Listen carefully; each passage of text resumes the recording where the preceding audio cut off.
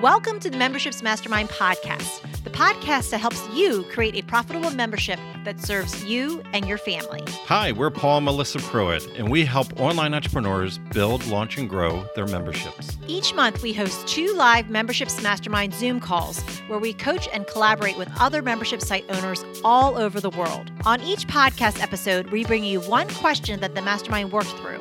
You'll get ideas and strategies that you can start implementing right away. So if you're ready to fill in the gaps in your business, decrease overwhelm, and finally get all the answers on your membership that you've been looking for, let's dive in. Welcome to the Memberships Mastermind podcast. So next I have is Erica, a question about B2B membership if there's time. So tell us a little bit about that. Sure. So my membership is called Restore. And in a nutshell, it takes people from what I call struggling with a work hurt. So they've been bullied, they've been demoted, they've been sidelined, embarrassed, shamed, any number of things you've probably experienced too in, regular traditional work or jobs. So it takes them from that through the stages of my success path to fully confident and productive again. So my question is about who I'm selling it to. And until now, I've been selling B2C, mostly word of mouth and individual clients that I have from other kinds of work that I do. But I want to ramp that up a lot more. I want to have multiple pods of this membership. So I want to start selling it B2B. Mm-hmm. And so I've worked on the marketing messaging to speak to a person like the director of HR or the COO of the company. And I'm leading with the stats, on productivity and retention and all that. I'm just wondering if anybody here or anybody that you've had experience with, Melissa and Paul, is doing B2B membership selling, and if you have a few newbie tips to push me in the right direction. Great question. We'll open up to the group first. Does anyone here work B2B or have experience with that or know of anyone that's used any of those strategies? Hi. I'm not B2B right now, but I have been in the past, back when I was in the real world for a very long time. And I'm going to tell you, the thing that's helped me as I've transitioned with messaging, more than $1,000 courses that I've bought, more than multiple $1,000 courses that I've bought, is a $20 book by Donald Miller, who addresses very simply the messaging of your marketing. But it's not just for small business, because they work with large corporations. They work with a lot of B2B people. So I think you would do really well to follow Donald Miller and his messaging advice, especially since he does work also with that segment. Thank you. StoryBrand you're talking about, right? Well, he did write StoryBrand, and yes, that's an element. But no, I'm actually talking about Marketing Made Simple. Oh, yeah. That was actually way more helpful to me than StoryBrand because it was step-by-step implementation. And I like every single one of my clients has bought the book. And we've worked through their messaging on all of it. But because he does specifically address that B2B and works with so many B2B, like it's a validated thing. His approach is validated in that market. And that's why I'm saying, he's good for that too. And I would I'm big on Donald Miller these days. Thank you. I'll get that. And Zalissa, your hand raised. Well, I'll second the Don Miller thing. I've done it too. This is coming from a former corporate person, very recent former corporate person.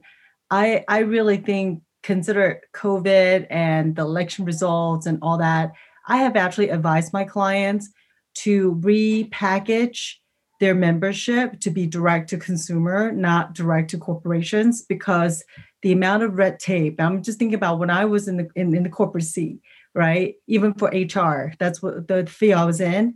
Like, I got to partner with my procurement buddies and everybody's looking to cut budget. And so the process is just so much longer for you to gain any dollars.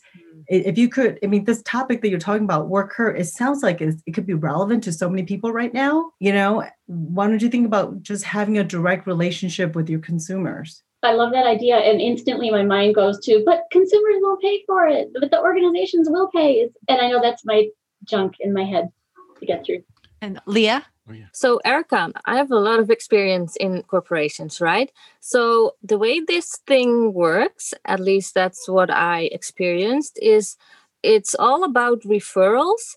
And in the corporate business, if you want to get anywhere, you got to know the right persons. And once you find the right person and they refer you, then you're in. So like knowing the companies that you want to target, the ones that might be interesting for you. See if you can somehow get to know the people that are like in management position. I'm thinking out of the box, maybe like some kind of conference for corporate people. I don't know about what it could be, any topic, right? But look somewhere there. And if you can find like friendship or just networking, it's really all about networking. And once they know what you do and they like you and they get to talk to their own CEOs or CFOs, I don't know, and they're thinking, oh, wow, this is a problem that Erica actually does. So why don't I give her a call and let's see what she can bring to the table. So that's my personal experience, that it's all about networking. So if you get like, maybe you can't get direct access to the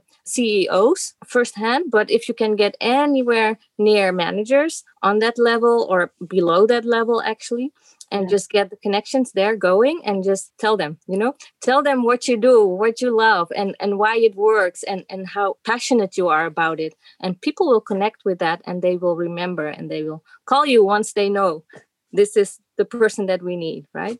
Terrific. Yeah. Thank you so much for those thoughts. Good luck. Yeah. I love your topic. Good luck. Thank you.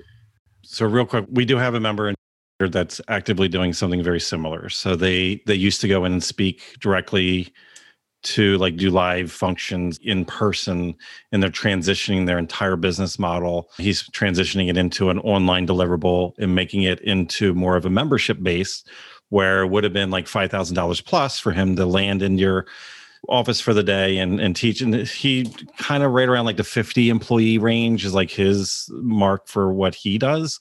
So it's not like your solopreneur type person that would hire, but it's not a mega corporation typically. Mm-hmm. You can't universally treat every company the exact same, because something that as the company gets bigger, it has other layers in it where you just naturally cannot get to the person that you want. I will say that what we've been doing is strategic alignment on LinkedIn, mm-hmm. and very purposeful engagement there to pull people into a blog, which then can be retargeted Facebook ads to hit the person in their personal space. So we can have this conversation and follow them around the internet. So this is more of a long tail strategy. Well, I will say is that I'm always somebody that goes against, because what I love to hear is for people to say, you shouldn't do that, because I'm like, that's what I hope everybody else says, because that means there's less competition. So I will go ahead and do it just to test and see. But what we're doing on his end, though, what I would recommend is you have a direct portal where an individual can come in at a higher price point to be able to consume and go through the same experience. But you segment the moment somebody comes, that somebody that's a potential corporate opportunity, they can potentially invest in seats. It's a different type of license where it's not being licensed to Jane Smith and then Bob. It's being licensed to the company. And if Bob's an employee and goes through the program right now, you have 2 seats. So Bob can be going through the training right now. And then, Bob's no longer there at the company and Jane's at the company. You can just swap out that name. And you have 1 or 2 seats in your company at any time at that level of membership that can access that content. But I will say is that as you get to bigger companies, you have more gatekeepers. Probably, again, LinkedIn would be very ideal to start and nurture conversations. But outside of that, you should look at like trade organizations like SHRM, the Society of HR Management or Managers, whatever. I used to belong to that when I had my real estate company, because we were all about, we're the second smallest state in the United States in Delaware, but we're one of the biggest corporate states. Mm-hmm. Of major corporations transferring people in and out. So that relocation was very, very big for us. And so that's why we were there. Thank you. You're welcome. If you enjoyed this podcast, then join us on our free live Zoom calls twice a month. You'll get to ask your membership questions and hang out with awesome membership owner peeps. Just sign up to be notified at membershipsmastermind.com.